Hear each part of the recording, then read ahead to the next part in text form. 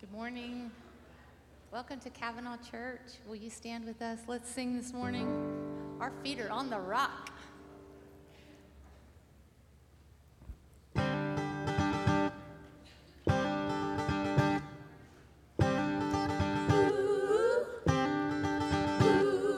I can see the clouds roll in. I can feel the winds, they try to shake me. I will not be moved. My feet are on the rock. I can feel the waters rise. I can hear the howling lights that haunt me. Fear won't hold me now.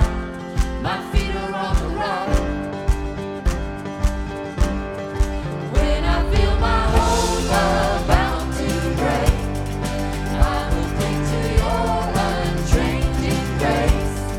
Let the waters come and the earth give way. I'll be dancing in the rain. My feet are on the rock. I can see the morning light. I can feel the joy on the horizon. Hear my faith sound. I stand on solid ground. When I feel my hope about to break, I will cling to your unchanging grace. Let the waters come and the earth give way. I'll be dancing in the rain. My feet are on the rock. On Christ the solid rock I stand, all of the ground is sinking sand. So stomp your feet and clap your hands, our feet are on the rock. On Christ the solid rock I stand, all of the ground is sinking sand. So stomp your feet and clap your hands, feet are on the rock. On Christ the solid rock I stand, all of the ground is sinking sand. So stomp your feet and clap your hands, our feet are on the rock. When I feel my hope about to break, I will cling to your unchanging grace. Let the waters come and the earth give way. I'll be dancing in the rain. When I feel my hope about to break, I will cling to your unchanging grace. Let the waters come and the earth give way. I'll be dancing in the rain. My feet are on the rock. My feet are on the rock. My feet are on the rock. And hey, good morning, Cavanaugh Church family. How's everyone doing? Man, let's give our worship team a round of applause for opening it up right. Woo! It's good. Hey, how many of you are thankful for the hope that we have in Jesus? Amen? Man, me too. And to know that foundation that we have, that's solid, that we can stand on, that we can have full assurance and faith in, it's absolutely remarkable. It is. This world is going to offer us a lot of places to stand and things that say that it will support us. But we all know that that's not true. We have a true hope and a true foundation in Jesus Christ, and we hope that you know about that today. Amen. Amen. But it's great to see you guys, and again, so thankful that you all are here with us this weekend. If you're brand new, a first-time guest, or have been coming for a couple weeks and don't know much about our church, we would love to tell you all about it. So right after service, there's a couple stands right out in the lobby. Go grab a cup of coffee and make your way back over, and we'd love to share with you about our church and how you can get connected here. But again, it's great to see you all, and I hope you guys are ready to worship some more. So I'm going to stop talking. And I'm going to invite you all to stand right back up, and we're going to ask God's anointing for our services today. Great to see you. Let's pray. Lord, I love you, and thank you so much for bringing us back into the house. The psalmist says throughout Scripture that there are several places that if we find ourselves rooted in, we will flourish. And that is your word and in the house of the Lord. And in your house, we will find and ourselves giving you praise and worship and joy. So Lord, right now I pray for every single person in this room that as we come from different backgrounds and different walks of life, different hardships and different moments of joy, God, I pray that we can focus solely on you and give you all the praise, glory, and honor with our entire beings today. Again, Lord, thank you for bringing us together. And as our pastor brings the word today, give him the words to speak and say, and allow our hearts to be open, fully hearing everything you want us to know. In your name, amen. Let's continue to praise.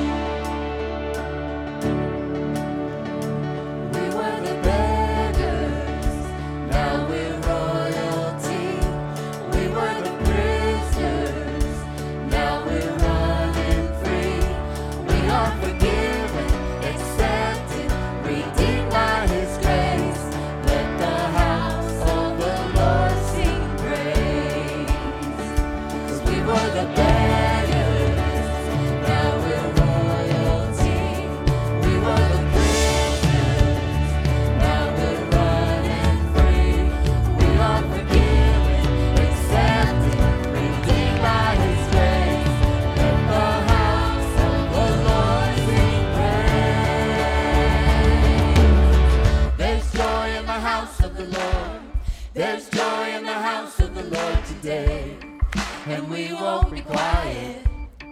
We shout out your praise. There's joy in the house of the Lord. Our God is surely in this place, and we won't be quiet. We shout out your praise. There's joy in the house of the Lord. There's joy in the house of the Lord today, and we won't be quiet. We shout out your praise. There's joy in the house of the Lord. Our God is surely in this place, and we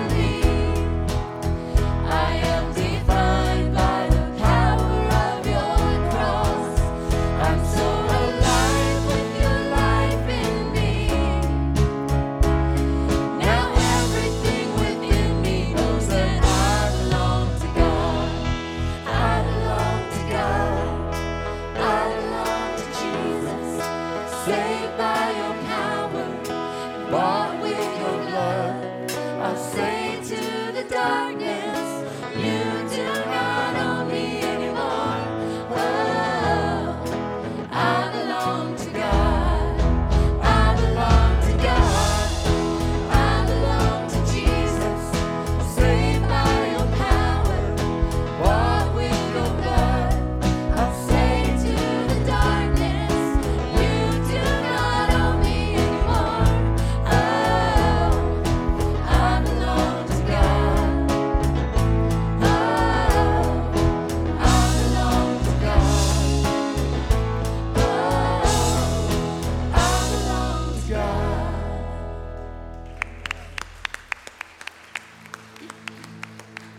I was driving to church this morning and praying as taking my normal route. And I'm a firm believer that God can speak to us just through nature. And so as I was driving in, there was this beam of sunlight. And it was just pointing straight up to the heavens. And I was at a stoplight and I just paused and I looked at it and I just thought, it just looked what we call heavenly, you know? And I just started thinking about what we're going to do right here, right now, in this time of worship with one another and to our King. And I know the scripture tells us what it's like, but to read it and to be participating in heaven are two different things, right? And I've often asked, and I asked this morning, you know, are we doing it right? I mean, we try so hard. We come into this place and we want to worship Him. And we want to give Him the praise and the glory and honor that's due just to Him. And we try to prepare. And I just love Him so much. And I just want to do it right. And I thought, Lord, you know, I don't know if we're even close to what they're experiencing right now in heaven. But I just pray that our hearts would be tender. And in these times when we're gathered together, that we're not just going through the motion to check off the list like, oh, been to church, got that out of the way, you know, but to actually have these moments be sacred to us. Where as a body of believers, we're bound together. While we're here on earth, these are our believers. This is our family. And as we gather every Sunday and Wednesday and we worship and we call on His name, that it would just be so open and tender and pure to Him. And it's just my prayer this morning that as we sing, especially this last song, about the goodness of God. God is so good, and He's so faithful, and His mercy never ends. It's every morning, it's fresh, and He just pours out grace upon grace upon grace. We can't take that for granted. So as we sing this morning, will you think about personally in your life, what do you have that you can thank Him for? I mean, from the depths of your soul, what can you thank Him for? And say, God, you are good. You are faithful, and I adore you. Let's sing together.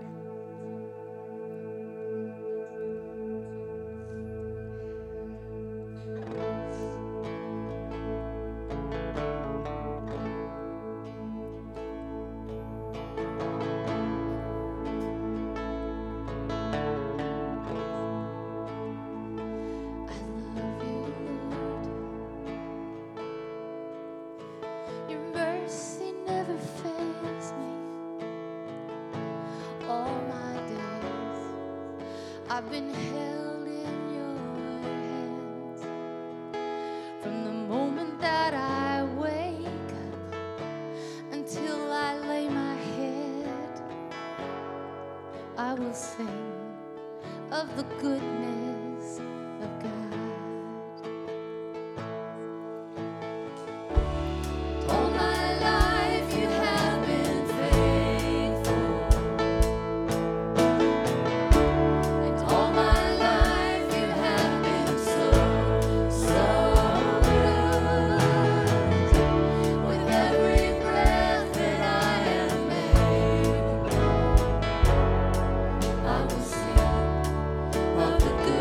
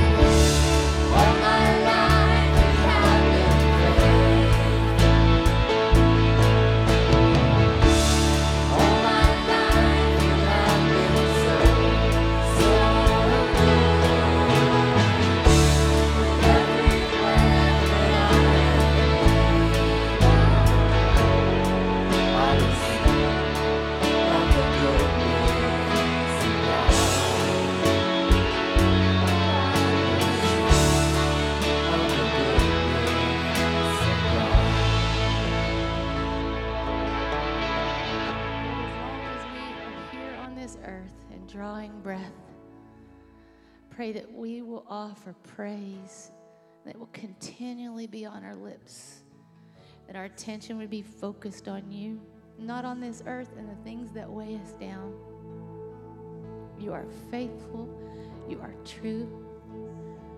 Grace upon grace, and your mercy never ends. We love you this morning, and I pray, Lord, I pray that our worship has been pure and honest and open, and that it is pleasing to you this morning. Let your Holy Spirit just continue to descend on us and move us and change us into what you want us to be. Help us to be open and pliable and to listen when you call us. Just to be willing to do what you ask, Father. We praise you today. In your name I pray. Amen. Thank you. You may be.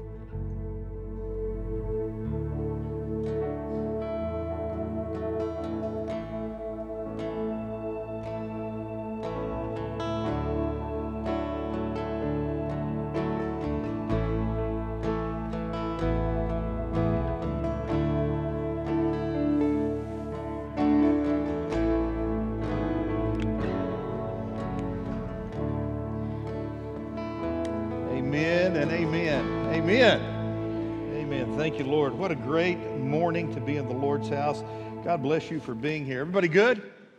Amen. Give God a big hand, would you? What an awesome God we serve. Amen and amen. Well, I'll tell you what, this afternoon, Angie and I are going to head to Dallas, and then tomorrow we're flying to the Holy Land. Thank you for giving us that trip.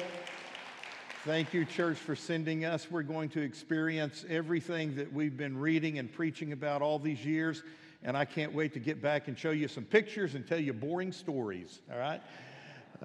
My number one goal is to float in the Dead Sea and see if I can actually walk in it, which I know I can't, but pray for us as we go on this trip.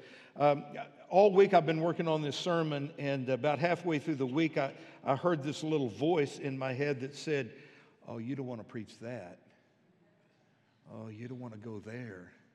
And at first I thought maybe it's the Lord speaking to me, but as I listened to the voice, I recognized it. It was the devil, all right? He didn't want me to preach on this topic today, and it may get heated and uncomfortable. In fact, I'll tell you what I'm going to do. I'm taking my jacket off because it's about to get hot in here. I don't know if you have a favorite weatherman. Mine was Garrett. Garrett has retired, but when I would turn on the news and Garrett would have his jacket off and his sleeves rolled up, I knew one of two things. We were about to have a hailstorm or an F5 tornado come through, all right? So here I am. I took my jacket off. I'm rolling up my sleeves. Guess what's coming? I don't know. It's going to get hot in here right now. Why? Because I'm going to preach on this subject. How to stay moral in an immoral world. Not long ago, I read an article entitled, "Has TV Gone Too Far?" Focusing on the amount of sex, violence, and profanity that we see every time we turn on the TV. And it doesn't matter what time of day you turn it on or what channel you're on, you're going to see one of those three things: sex, violence, or hear profanity. What it basically was about was this. There is virtually no remaining restraints on sex, profanity, and violence on your television sets. The floodgates have been open, and it's only going to get worse and worse and worse. But it brings to mind an important question for all of us in this room today. How can we stay moral in an immoral world? How can we remain pure when everything around us is defiled? We live in a society that is sex-saturated. If you turn on the television or tune in on the radio, you're going to hear all about sex. If you pursue the magazines at the checkout counter, all you're going to see is sex. If you rent a movie on Netflix, it's all about sex. And it's just not sex between a man and a woman anymore. It is wild stuff. So how in the world can God's people remain pure and holy when all of this stuff is around us? How can you develop a personal morality strong enough to withstand the seduction of the current world in which we are living? Well, today I'd like to tell you about a man who saw sex in the city. This man lived a long time ago, but just like you and I, he had a window into the world, yet his window was not a television set. He had a real window in a real city. And through that window, he saw something that has become a powerful lesson for the Lord's people for now 3,000 years. This is a real story in the Bible found in Proverbs chapter 7. And it is a remarkably relevant passage of Scripture. I'm going to read a big segment of it to you right now. And sometimes when I read a long segment of Scripture, you drift away. I don't think you're going anywhere right now. Here it is, Proverbs chapter 7, beginning in verse number 6. For at the window of my house I looked through my lattice work and saw among the simple, I perceived among the youths this young man who was devoid of understanding, passing along the street near her corner. And he took the path to her house in the twilight, in the evening, in the black and dark of the night. And there a woman met him, wearing the attire of a harlot and a crafty heart. She was loud and rebellious. Her feet would not stay at home. At times she was outside. At times she was in the open square, lurking at every corner. So she caught him and kissed him. With an impudent face, she said to him, I have peace offerings with me. Today I have paid my vows. So I came out to meet you, diligently to seek your face, and I have found you. I have spread my bed with tapestry, colored coverings of Egyptian linen. I have perfumed my bed with myrrh, aloes, and even cinnamon. Come, let us take our fill of love till the morning. Let us delight ourselves in love. For my husband is not at home. He has gone on a long journey. He has taken this big bag of money with him, and he will come home on the appointed day. With her enticing speech, she caused him to yield. With her flattering lips, she seduced him. Immediately, he went with her. As an ox goes to the slaughter, or as a fool to the correction of the stocks, till an arrow struck his liver. As a bird hastens to the snare, he did not know that it was going to cost him his life. Now therefore, listen to me, my children. Pay attention to the words of my mouth. Do not let your heart turn aside to her ways. Do not stray to her paths. For she has cast down many wounded, and all who were slain by her were strong men. Her house is the way to hell, descending to the very chambers of death. Wow. Wow. There is a basic premise behind this chapter, and it's simply this. Look at me and listen to me. Sex outside of marriage is a violation of the character and the nature of God's law. I don't care how you cut it. I don't care how you excuse it. Sex outside of marriage is a sin. Now, we don't know if this young man was engaging in premarital sex or extramarital sex, but in either case, what he was doing was wrong. How do I know that? Because one of the 10 commandments says, thou shalt not commit adultery. And that word adultery literally means any kind of sexual immorality. And then speaking to the church, the Apostle Paul said this in Ephesians chapter 5. But among you, as believers, as Christians, there should not even be a hint of sexual immorality. That is, nobody should say your name and a sexual immorality along with it. You should give no hint to any kind of foul doing in your own life. Now, let me say this. Sex itself is not a bad thing. It's a gift from God. But premarital sex, extramarital sex, postmarital sex, and homosexual behavior is a perversion of God's plan, and it is a violation of God's holiness.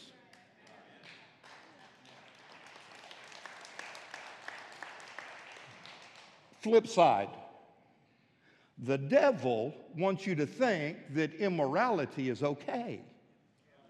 In fact, he wants to convince you that it's desirable, that it's good, that it's pleasing, that it's pleasant, that it's upright, and that it is the norm for our society. That it's okay for you to involve yourself. And you know who is recruited with this propaganda? The entertainment industry.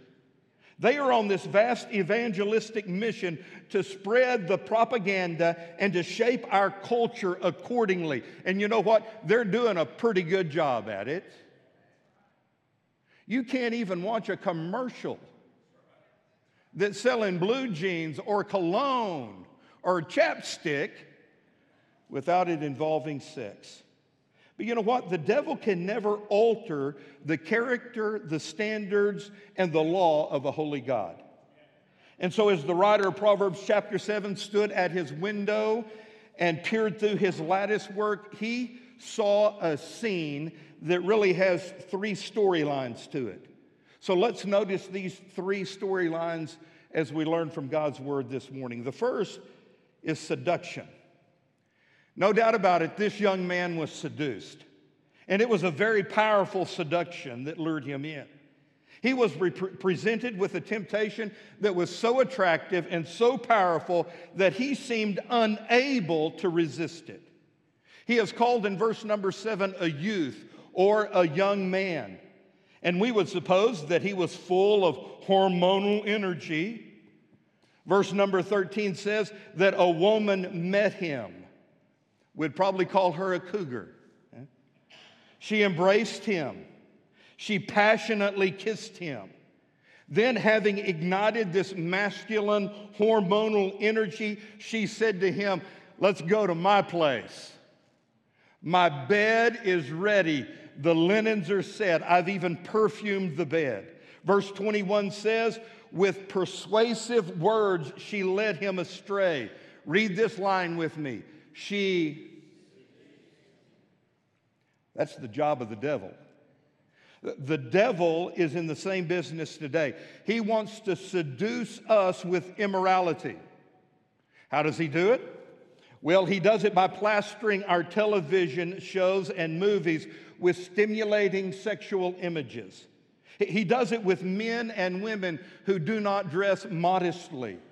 He does it with magazines that scream sex all the time. He does it by getting us too involved in platonic friendships at work. And he does it through pornography on the internet. I read an article, The Drug of the New Millennium, by Mark Castleman not long ago. And here's what he said. There is a growing number of therapists and psychologists who are saying that pornography is as addictive as cocaine, alcohol, and heroin. And it kind of piqued my attention, and he went on to explain that when people view porn, your brain releases this chemical that's already inside of you. Now, when you take cocaine or heroin or drink alcohol, you are trying to reproduce this chemical that's already in your body. But he says when you look at porn, you're getting the real deal. It's not a synthetic substance coming into your system. This is the chemical that's already in our body, and it is unleashed when you view pornography. He says pornography has always been around, but today what was once a hidden, isolated problem has become a widespread crisis. What's the reason? Mark says, blame the internet. And he gives us 3 A's. Because it's accessible, it is affordable, and it is anonymous. And he says that last one is the one that trips up many a believer. Many Christians get involved in pornography because they don't think anybody's ever going to see it or know about it or find out about it. But that's not the case. You know what? You get involved in any sin, I don't care what the sin is, it will sooner or later find you out. This past week, I've read dozens of testimonies from good Christian people just like you. One man said this: I was a leader in my local church. I worked with the youth groups. I assisted my pastors. I served in the community. Yet I was leading this dual life, this secret life, holy on the outside in public, but in private, I was addicted to pornography. Guys, let me tell you, we've never seen anything like this in the history of the world. The internet is a powerful tool. It can be used for good. I use it every single day. But you know what? It can also be used for bad. It is used by the devil to seduce men and women into pornography. And listen, don't think that you're exempt from it. We talk about this in staff meetings all the time. I'm talking to the guys right now. Women, you can listen, but just you guys, have you ever just been on the internet looking for something, or you open up your phone or your device and all of a sudden there is something right there in front of you? You think, where in the world did that come from? Out of nowhere, it's there. Well, let me tell you, that's the devil seducing you, trying to tempt you and draw you in. So it made me stop and ask the question that I've just got to ask you this morning. Is the devil trying to seduce anybody in this room?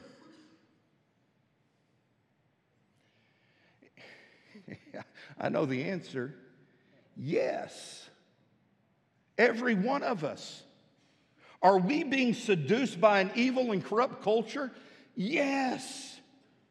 How many in this room or listening to me online are battling this temptation? I would say if you're alive and breathing, so you're not alone in this struggle. Look at me. I'm 60 years old, about to turn 61. I was saved when I was 6, called to preach when I was 10. I do my best to be a holy man of God. I made a vow that I would not look at a lewd, unclothed woman with my eyes, that I would not sin with my eyes. But you know what? Even to this day, the temptation is real. I don't care who you are. The devil is trying to seduce you this morning. It is not a new thing. It's been going on for 3,000 years.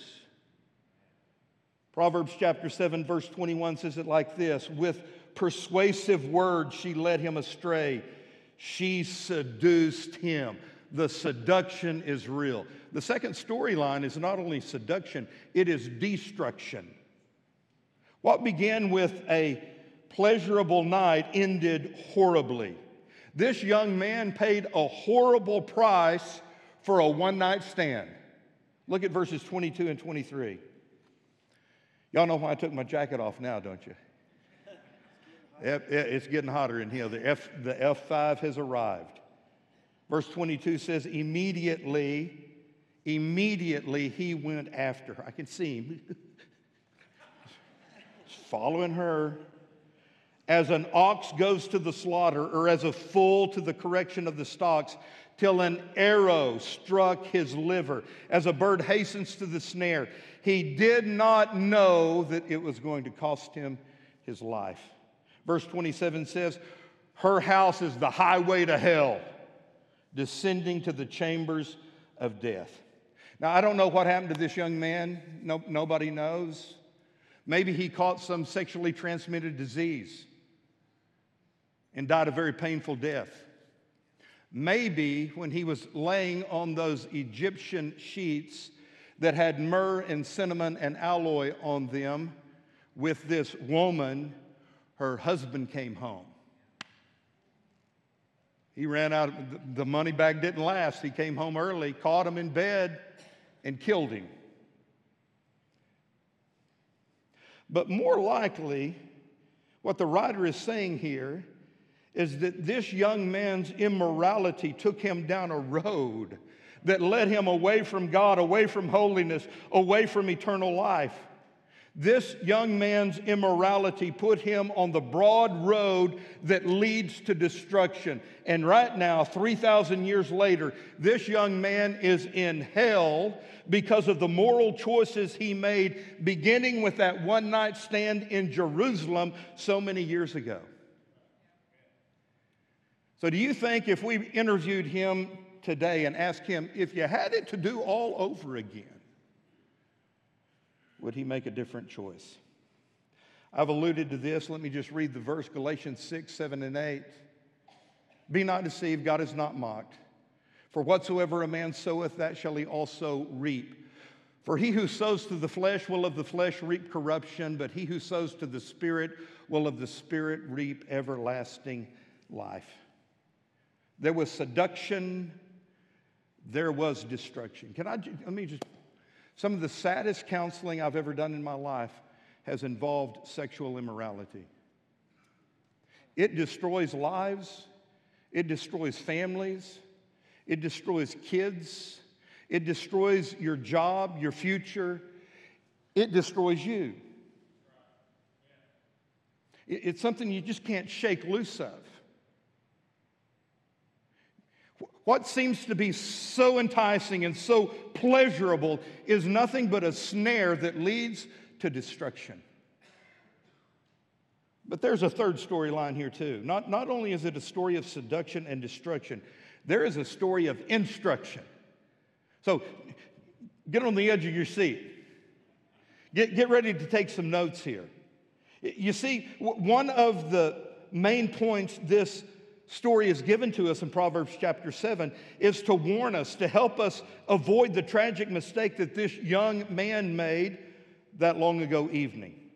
A careful reading of this entire chapter gives us three powerful weapons for staying moral in an immoral world. So, get ready to write these things down. Imprint these three things in your heart so that you can avoid the destruction from the seduction. Are you ready? Now I'm going to go on till everybody says, ready, Pastor. Here we go. Number one, to avoid seduction, sexual immorality, you need to store God's word in your heart. Put it in your heart. Proverbs 7, 1 through 5. This is how this chapter begins. My son, keep my words and treasure my commands within you. Keep my commands and live. And my law, may it be the apple of your eye. Bind them on your fingers. Write them on the tablet of your heart. Say to wisdom, you are my sister. Call understanding your cousin. I don't know if you caught that or not. That's my interpretation of that. That they may keep you from the immoral woman or the immoral man, from the seductress who flatters with her words. You see, the Word of God is the most powerful weapon that we have. The book of Hebrews says, for the Word of God is alive, it's powerful, it's sharper than any two-edged sword. The psalmist said, thy word have I hid in my heart that I might not sin against thee. I go back to when Jesus was tempted in the desert. Remember that? He spent 40 days and nights praying to God, and then the evil one, the devil, came to seduce him and tempt him. But all three temptations, Jesus responded back to the devil by quoting the Word of God. He had read the Word. He had put the Word in his heart, and he responded to the temptations with the written Word of God. Here's the deal. The devil doesn't have any tool as powerful as the pure, unbridled Word of God. And if you and I will fill our minds with the Word of God, we will have the necessary ammunition that we need to fend off the attacks of the devil. So let me put it in practical terms to you. Turn off the TV and read the Bible. Instead of renting that movie on Netflix or binging on some kind of series, try to memorize a chapter of the Bible. Starve your immoral habits and feed your soul. Burn your pornography and bury yourself in the Bible. Number one, put God's word in your heart. Number two, avoid the temptation. Whenever possible, just stay away from whatever tempts you. Look at verses 6 and 7. At the window of my house, I looked through the lattice, and I saw among the simple, I noticed this young man, a youth who lacked what? Judgment. How do we know that he lacked judgment? Well, verse 8 tells us, he was going down the street near her corner, walking along the direction of her house at twilight, as the day was fading away. This young man wasn't just an innocent victim. I think he was looking to be seduced, whether it was consciously or subconsciously. I don't know, maybe he had seen this lady the previous day and noticed where she was, and then just kind of subconsciously his feet took him there. Or maybe he had seen this lady and remembered what she looked like and kind of knew the kind of person she was, and so he just directly went to that part of town. In either case, he put himself in the line of fire. He opened himself to the temptation. He walked right smack dab into it because he lacked judgment. So here's the bottom line. If you know something's going to tempt you, you just need to avoid that situation. If there is a person if there's a lady, men, who's been flirting with you, you need to stay away from her. Or the next time you see her, have your wife in tow. And it's just not men with women, it's women with men. Recently, I heard something that happens in Huntsville, Texas on a daily basis. And it seemed unbelievable to me, so I researched it, and if you can believe the internet, it's true.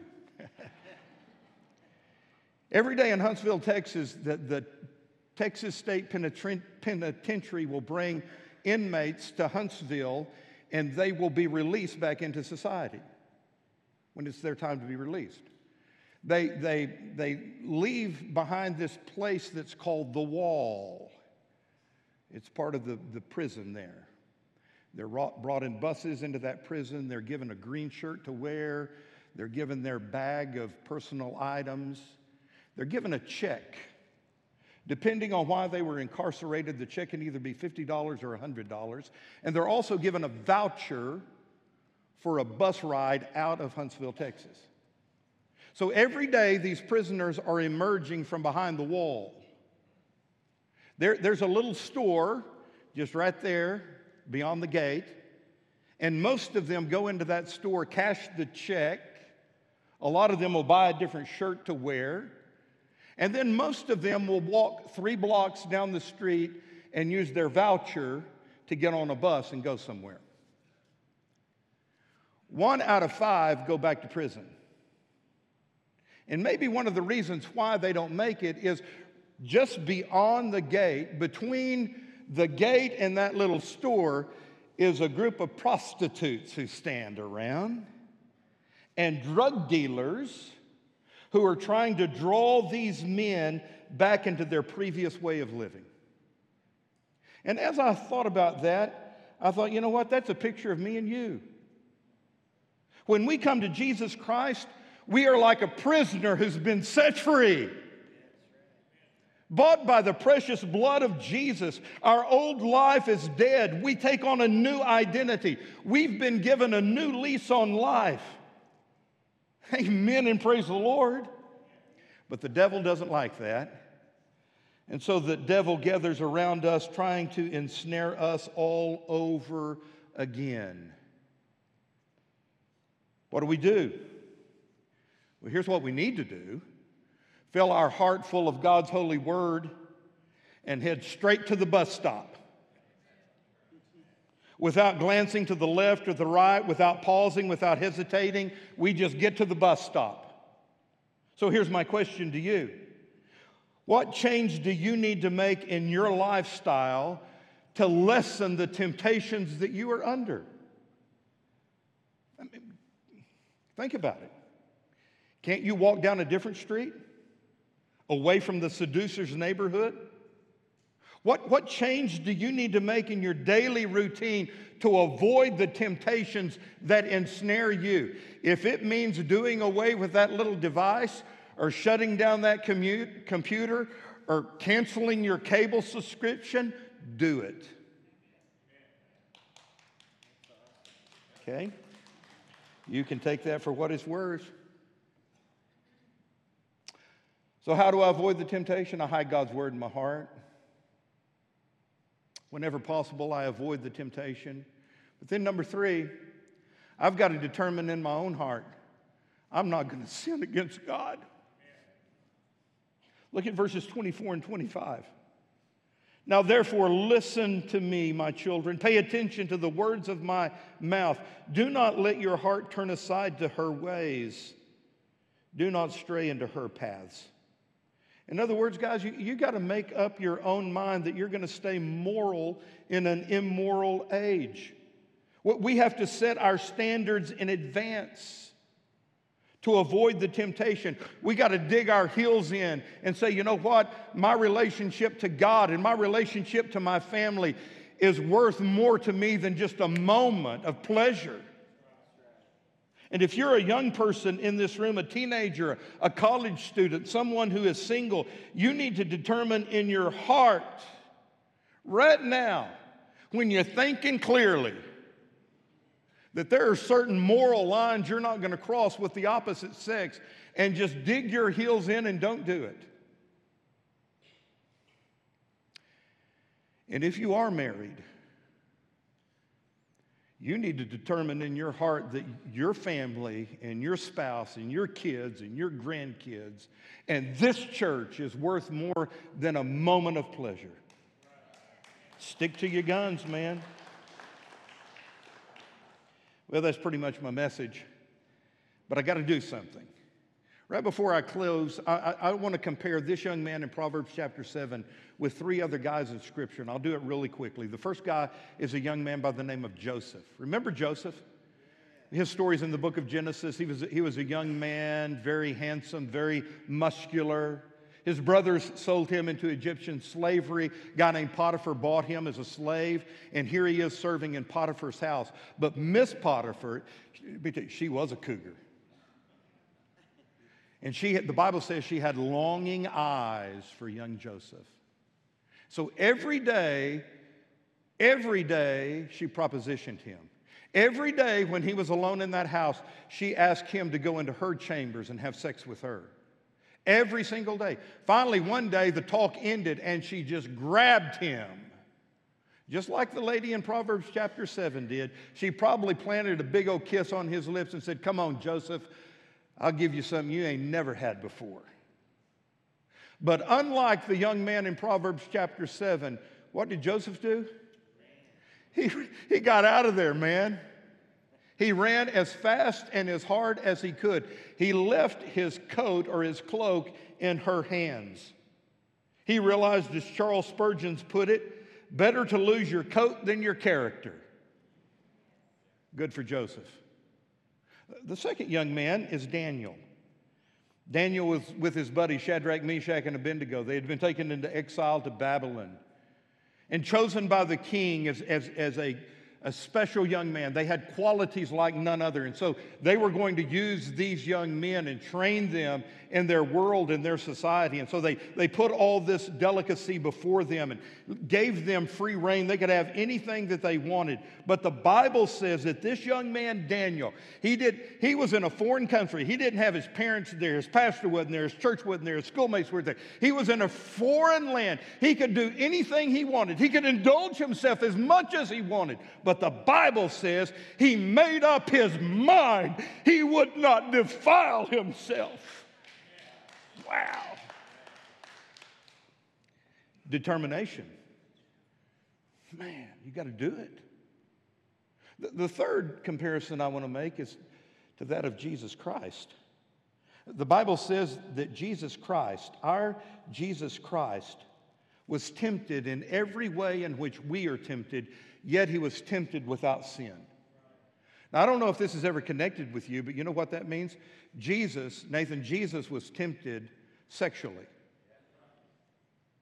If he was tempted in every way in which we are tempted, he was tempted. There were some women in Nazareth or Jerusalem or wherever, Capernaum, that tried to seduce him. But he didn't take the bait. He said no. Now, I mentioned Jesus Christ because here's what it all boils down to. You and I do not have the strength in and of ourselves to remain pure and victorious.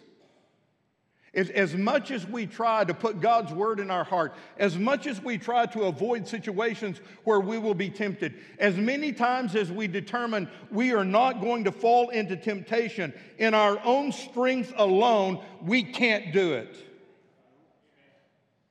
But Jesus Christ, the one who has never sinned or will ever sin, lives in us if we are believers. And you know what? He can strengthen us. We can live his life through us. We can live in his strength. In Jesus Christ, we can be more than conquerors. So, have you invited him into your heart? Have you given your life to Jesus? Have you received him as Lord and Savior of your life? Have you received his forgiveness? No matter what you've done in the past, no matter how many sins you've committed, no matter how many times you have given in to seduction, you can be forgiven. He can forgive your past. He can give you a new start, a new life, a new hope. He can break that addiction in your life. Guys, I don't have to tell you this. There is a tremendous battle going on. Our culture is sinking into a sewer. We're drowning in filth. And the devil wants to drag you as deep into this pit as he can. But Jesus is our escape. And if we are God's people, holiness becomes us. Purity is our lifestyle. And the Bible says to us, come out from among them and be separate. So even though this is not popular preaching, let me tell you, save yourself a whole lot of heartache and misery and live a holy and pure life. Here's the way John put it. Do not love the world or anything in the world. If anyone loves the world, the love of the Father is not in him.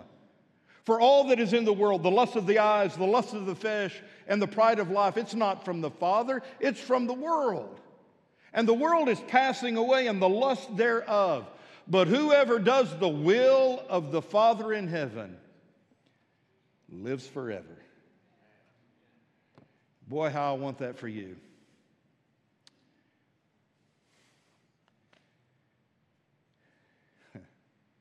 Chances are, before you go to bed tonight, the seducer is going to knock on your heart's door. Maybe before you finish eating lunch, you're going to be tempted in some way. The seduction is real. And don't mistake yourself, the destruction follows the seduction. But the instruction from God's Word is pretty clear. Hide God's Word in your heart. Don't go where temptation is prevalent. And determine in your heart that you're not going to sin against God. And right now, realize you can't do it by yourself. You need Jesus. So if you're here this morning, you've never been saved, I invite you to come and invite Christ into your heart. We'll show you how. It's not hard. It's as simple as A, admitting you're a sinner, B, believing that Jesus can save you, and C, confessing him as Lord of your life. And then for the rest of you, hey, why don't you join me down here, because I'm going to be praying, asking for God's help, because the devil is real and seduction occurs every day. So join me. Heavenly Father, I pray right now in Jesus' name that you would speak to hearts as only you can. I pray, dear Lord, for that person who needs to come and receive the gift of salvation. I pray that they would step out, come forward, and ask Jesus into their heart. Lord, for those who just need help with life and dealing with the problems they're facing, I pray that they would come and join me here at the altar and pray for your help. Lord, no matter what else, I pray that you would lead us and that you would be glorified and that you would be honored. And I pray, dear Jesus, that you would make a difference in people's lives this morning. We ask all this in Jesus' name. Amen. I'm going to ask that you stand up, and as they sing, just go ahead and step out. Join me right here, guys. Come on. Let's pray and ask for God's help. Would you? Come on. Let's pray. Oh, your mercy never fails me.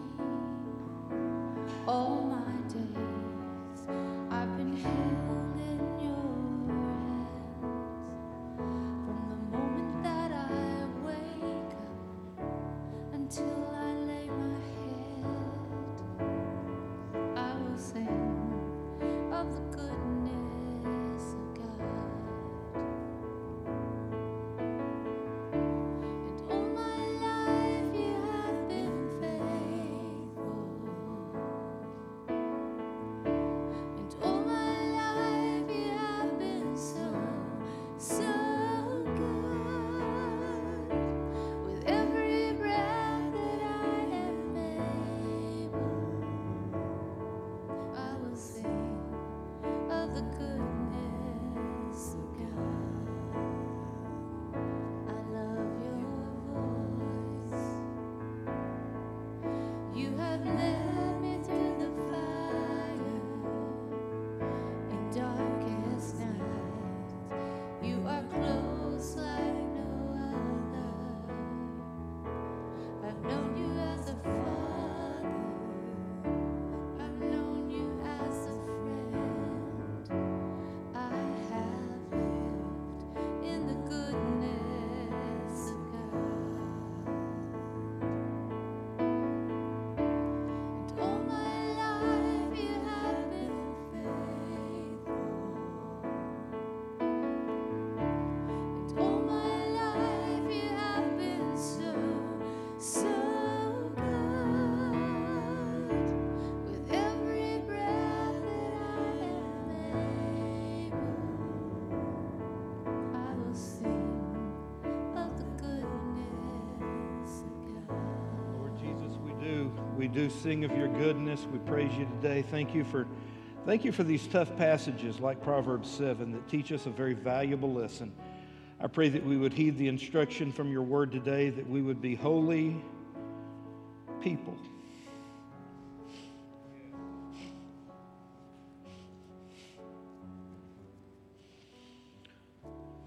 And Lord Jesus, for those in this room who are really struggling, I pray that you'd give them victory today. May they walk out of these doors with a different perspective and with you in their hearts. We ask it in Jesus' name. Everybody said amen and amen. Thank you. You may be seated. Thank you. Wow. Well, here's something cool. This weekend we did doing three things in this room that have not happened in here. On Friday morning we hosted drug court graduation. Now we've been doing that for 15 years, but it was the first time in this room that we hosted drug court. And every day, it was a great day, man. It was super fantastic. So thrilled that we can be in this process of people who are being set free from the addictions that can destroy their lives. And so it was a great day. That was the first thing. Second thing is, last night we had the first wedding in this room, and that was pretty cool, you know? So we're thankful for that.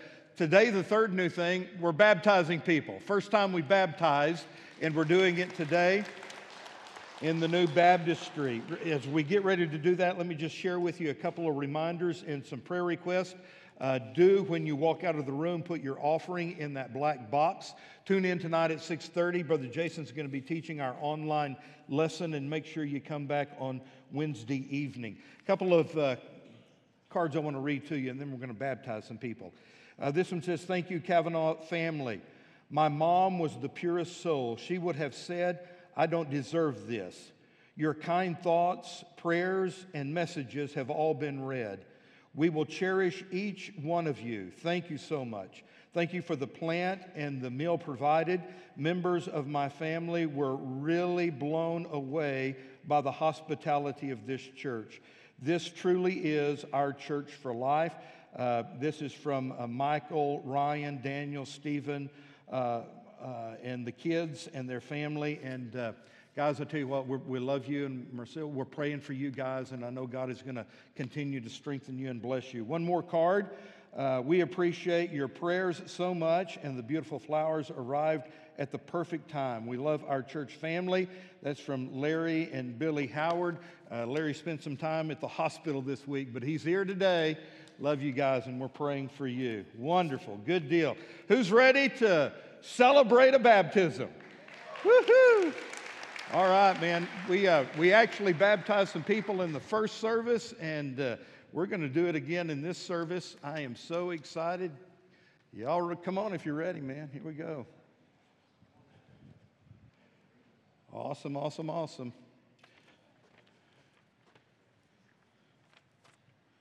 Good deal. All right. Miss Ashley is going to be first. Come on up here, Ashley. Come on, girl. My lens. You're going to show everybody else how to do this, all right? Oh, it's very warm. It is warm. It's kind of like a sauna up here. You can sit right here and put your feet right down in there. Good deal. Ashley Dooley has accepted Jesus Christ. You can go ahead and sit down. As her personal Lord and Savior. And here's what impresses me so much about Ashley. When she walks into a room, she just lights it up with that smile right there. I love her smile. How in the world can anyone be so happy all the time when she has to live with Matt? I don't understand that. But I'm so very thankful. What a wonderful, wonderful testimony. Ashley, have you received Jesus as your personal Lord and Savior? Amen. And today you're going to follow him in baptism. I remind you and all these candidates that baptism doesn't save us. What saves us is our personal faith in the Lord Jesus Christ. Baptism is an outward testimony of the transformation Jesus has made in Ashley's heart. So Ashley, I baptize you right now in the name of the Father, and of the Son, and of the Holy Spirit. And everybody said, amen, amen, amen, and praise the Lord. God bless you. You can stand up, and I'll help you down. We're going to pray for Miss Ashley. I'm going to ask, Gail, are you over there? Would you pray for Ashley and ask God to be with her and bless her?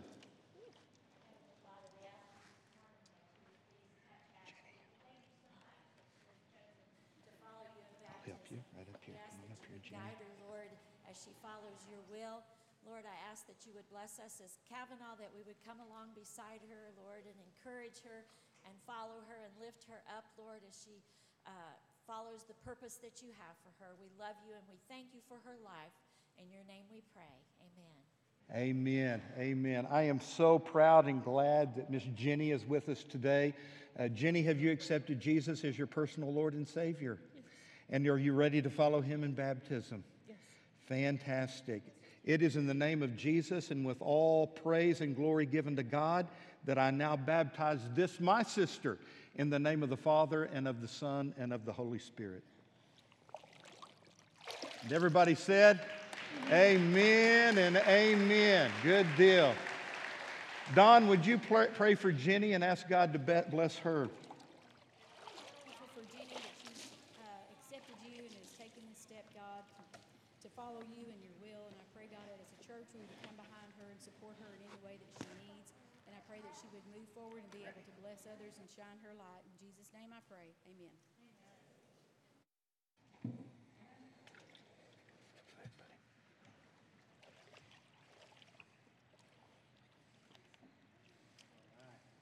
Morning, Cavanaugh Church family. How's everyone doing? Good, There it is. I'm good. on now. Great. Sweet. With me this morning, I have Trinity. She's really cool. She's just recently started coming to Blaze. She's a sophomore at Northside High School. She's varsity basketball and volleyball. So she's awesome at all she does. But what's even more cooler is that she received the Lord as her Lord and Savior as a little girl, going to church with her grandma. But today, she's making a public profession of her faith and is following the Lord's baptism. And like Brother Will said, Trinity, baptism doesn't save you. It's something that you are acknowledging and sharing publicly about the change that God has made in your life. So I want to ask you a couple questions. Have you received the Lord as your Savior? And do you promise to follow and serve him with all the rest of your life? Amen. All right. With that being said, I baptize you, my sister, in the Father, and of the Son, and of the Holy Spirit. There you go. Awesome. Amen. Amen. Good deal. Amen. Good deal. If you had somebody pray for her, Nathan. Brother Craig, will you pray for Trin City, please?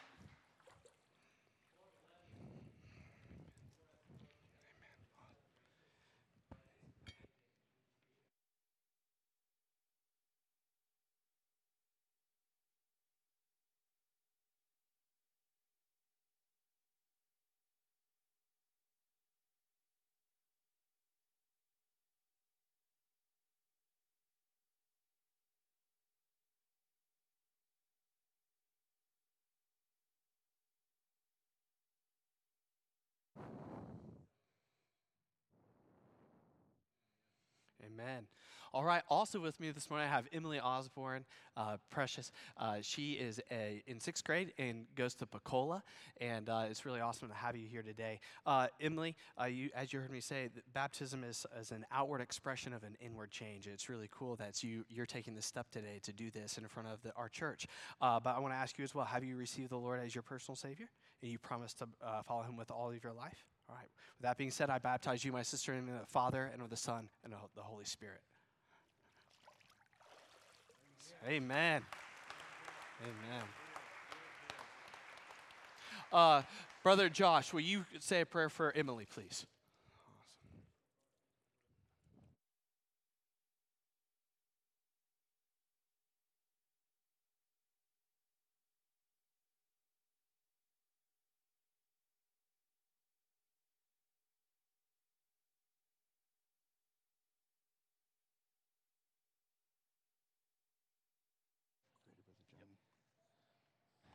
I am so thankful to be here today with my dear friend, and this is the first time I've ever baptized 1 9/10, because she's a week and a half away from having her little boy. Isn't that great? Isn't that great? So he's getting baptized whether he knows it or not, okay? So thankful for my friend here, Tristan. She recently realized that she hadn't been baptized, and she asked me if we could do that now, and she didn't want to wait till the baby was born. She wanted to do it now, so I'm proud of her for that, and so thankful with her. She's been just recently really getting involved and trying to be used with her talents, and we're thankful for that. So it's my pleasure now. Our Father, in obedience to thy heavenly command, I baptize this, my sister, in the name of the Father, the Son, and the Holy Spirit. Grab your nose. Here we go. There we go. We're going to ask Miss Gail if she would say a prayer for her. Oh, yeah. Our Father, as we come to you, so thankful for Tristan, Lord, and her faith. We're thankful, Lord, that she wanted to be baptized and didn't want to wait.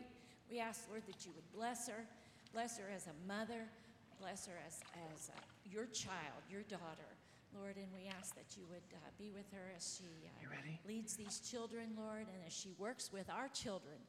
Just bless her, Father, and we ask, Lord, that we would come along beside her and lift her up and to pray for her and to encourage her and to love her, Jesus. She is so sweet and so precious, and we ask that you would help us to lift her up. We just love you and love you for her, and that she wants to follow you in everything. In your precious name we pray. Amen. Next, we have tell us your name again. Yeah, I forgot. Brooklyn. And we're so thankful to be here with Brooklyn. She has been asking me to be baptized way, way back, even in the old part. We could never quite work it out. I'm so thankful. She's excited. She wants to be baptized. She's asked Jesus into her heart, and she's ready to follow him in baptism. Right, Brooklyn? All right. Now, our Father, in obedience to thy heavenly command, we baptize this, our sister, in the name of the Father, the Son, and the Holy Spirit. Ready? Hold your nose. Here we go.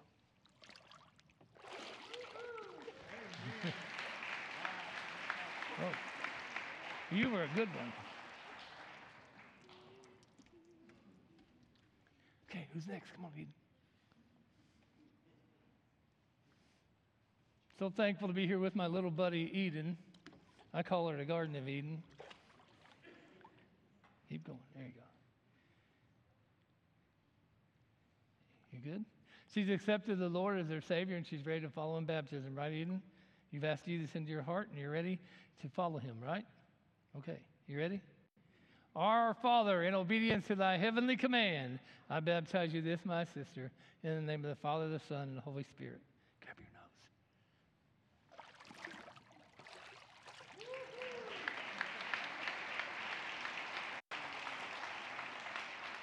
I'm going to ask her pops, Billy, if he would say a prayer. Are you over there, Billy? Did he leave?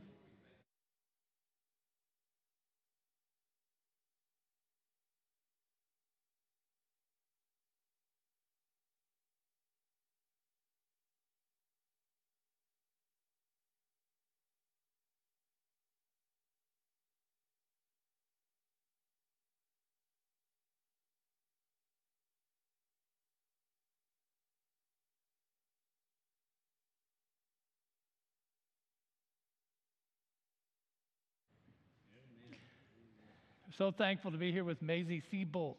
She's a sweetheart, and she's been saved, asked Jesus into her heart, and she's ready to be baptized, and she's ready for her family to see her, right? And she's so thankful to have all of her family back there and her grandparents, and we're just thankful for her, and we're excited to see what the Lord's going to do with her. Are you ready? Our Father, in obedience to thy heavenly command, we baptize this, our sister, in the name of the Father, the Son, and the Holy Spirit. Grab your nose. Here we go.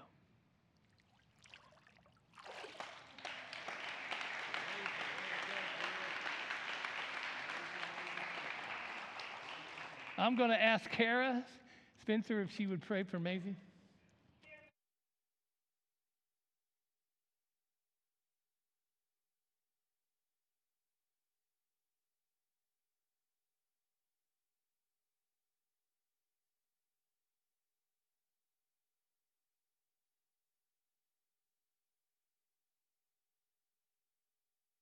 Amen.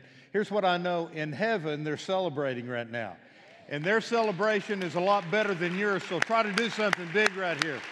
Woo! Amen. And as God puts these people on your heart this week, pray for them because they have stood and testified that Jesus is their Savior and the devil's going to attack them just as he's attacking you. But you know what? We can live for the Lord. We can do it together. Let's pray for one another. I love you. I'm going to be in Israel this next week, so please don't get thrown in jail. Be hard for me to minister to you. Have a great day. God bless you. You're dismissed.